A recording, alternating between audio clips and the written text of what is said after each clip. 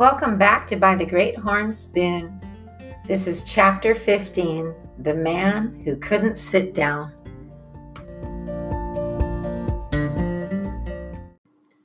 They pitched camp and they broke camp.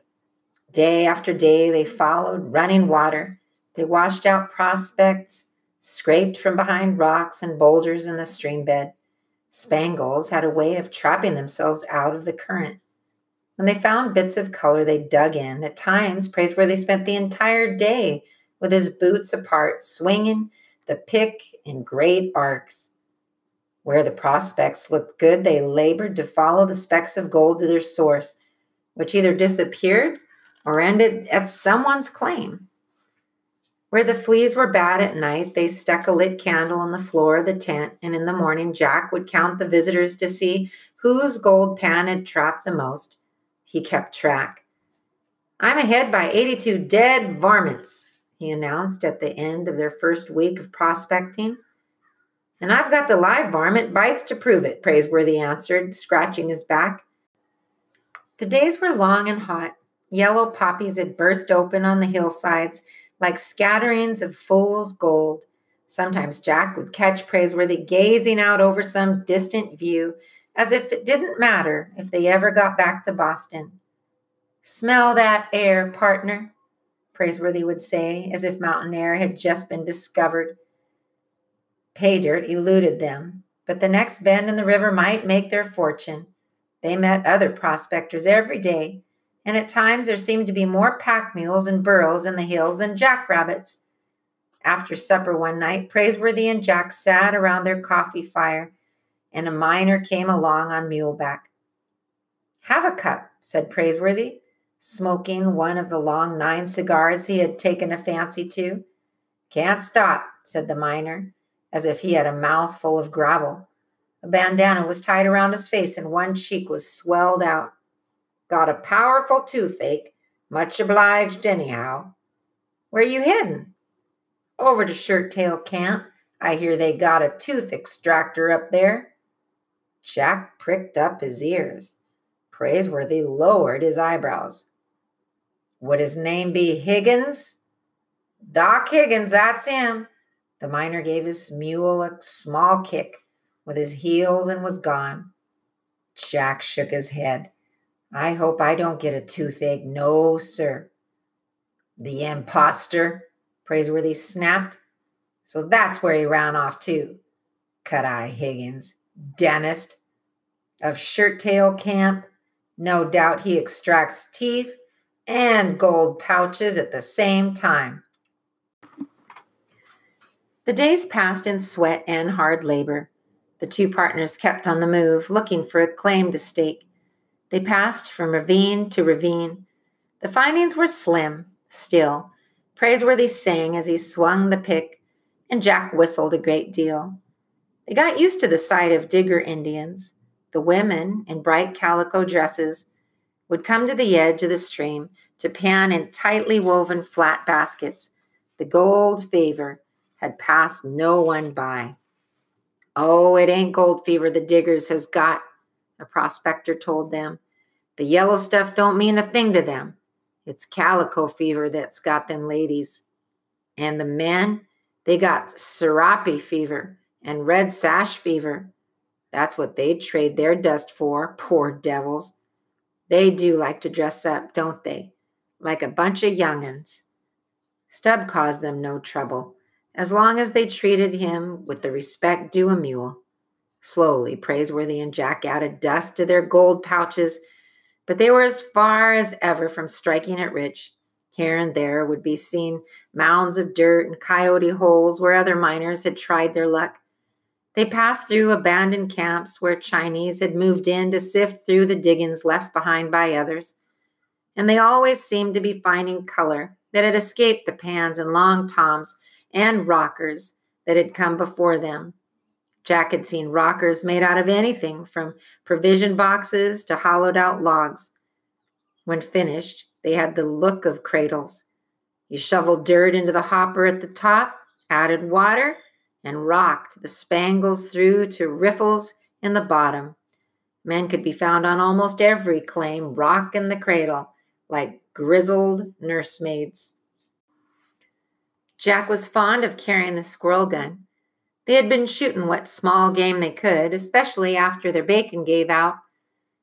One afternoon, late in July, after they had made camp, it seemed to Jack that he couldn't face another plate of beans. He picked up the squirrel gun. "I'm going to hunt us some jackrabbit for dinner," he declared. "I can't imagine anything that would taste better," said Praiseworthy, chewing on a piece of oat straw. "I'll be back. I'll expect you." Jack wandered off with the gun in the crook of his arm. He could feel new muscles along his shoulders, and his legs had a spring in them. If Aunt Arabella and his sisters could see him now, he thought, they'd faint away. 1, 2, 3. He stopped to take aim at a mountain cat he imagined crouched on the limb of a tree. Bam! He'd skin it and make himself a hat. The sun was setting and the sky turned red. He raised a pair of great doves, but he didn't have the heart to shoot them. They flew off, making a sound as if their wings squeaked. High in the trees, carpenteros were hammering away with their beaks. "Not woodpeckers," he imagined himself explaining to Constance and Sarah. "We call 'em carpenteros in the diggins."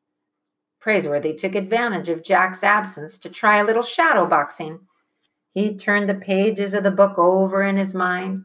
Elbows in, left jab, feint, duck, sir, duck. Now the right, put your shoulder to it, sir. The sky began to darken, and Jack was unable to flesh a rabbit. Instead, he fleshed a grizzly bear. The great furry beast came crashing out of the shadows. He stopped, seeing Jack for the first time. Jack stood perfectly petrified. He felt as if his boots were suddenly nailed to the ground. 20 yards away stood a grizzly, and all he had was a squirrel gun. The animal rose on its hind legs and showed his teeth in a warning snarl.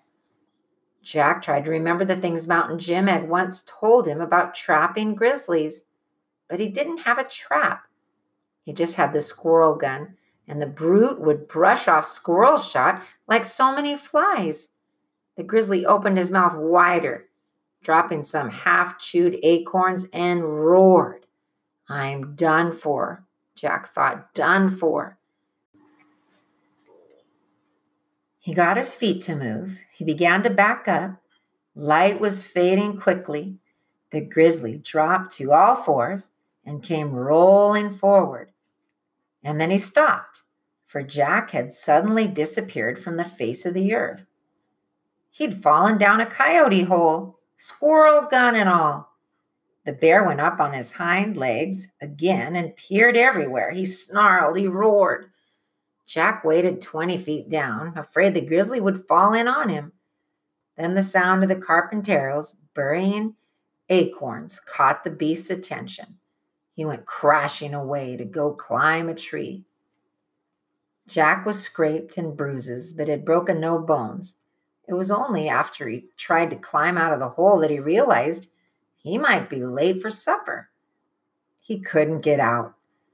The sheer earthen walls gave way at every hand and foothold. Once he got himself halfway to the top, only to tumble to the bottom with a small avalanche of loose dirt. He began to call out, even though camp was too far away for Praiseworthy to hear him. He shouted anyway, and waited, and shouted again. Finally, he took aim at the dusky sky and fired. The explosion boomed like a cannon, and earth rained in on him. Then the dust cleared. A face appeared overhead. "Help, sir," Jack said. "What are you doing down there?" "Trying to get out, sir. I heard you calling. You almost shot my hat off." "Sorry, sir. I'll throw you a rope." After a moment, the rope tumbled in on Jack. He took a firm grip, hung onto the squirrel gun, and the stranger pulled him out. Jack planted his feet on solid ground and heaved a sigh of relief. He was dirt from head to toe. "I'm obliged, sir," he smiled. "Why, you're just a lad," the man said, coiling the rope and hanging it on the saddle of his horse. And then Jack took a look at that stranger. He was a big man with worn boots and a white coat. A white linen coat. Cut-Eye Higgins's coat. Jack backed away, almost stepping into the coyote hole again. What's the matter, boy? You look like you've seen an old scratch himself. Jack's heart was pounding.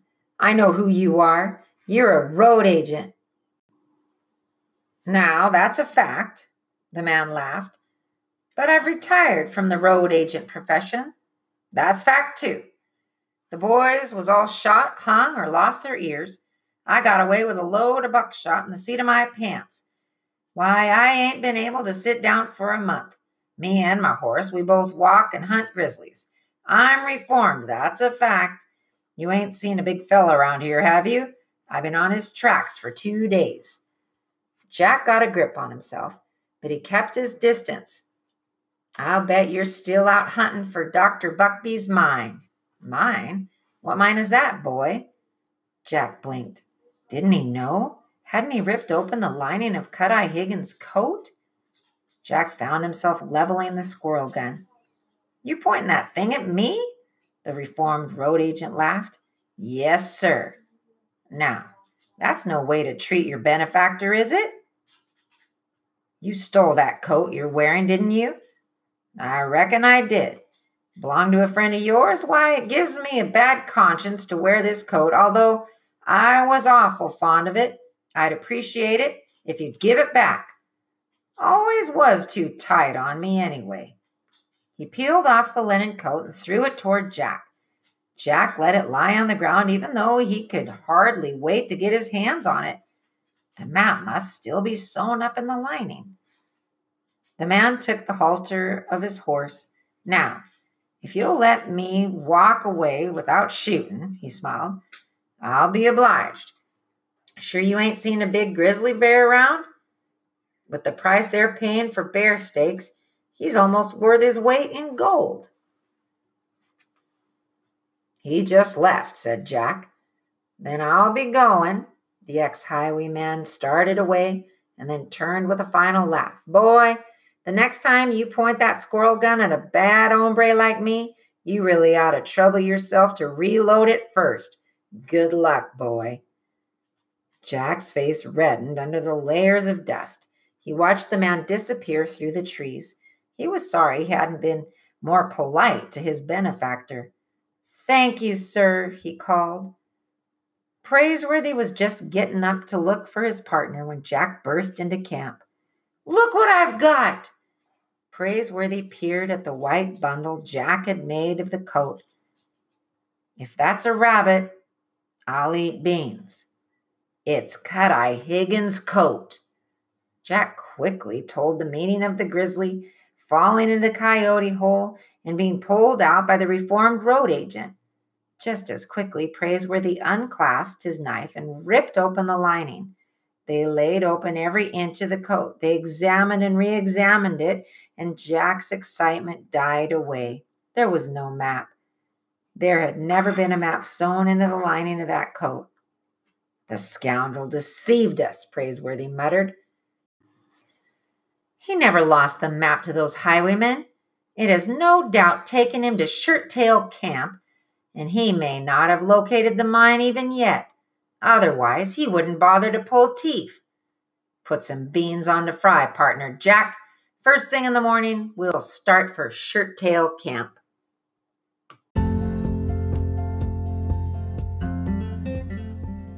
Well, that does it for Chapter 15. Stay tuned for Chapter 16.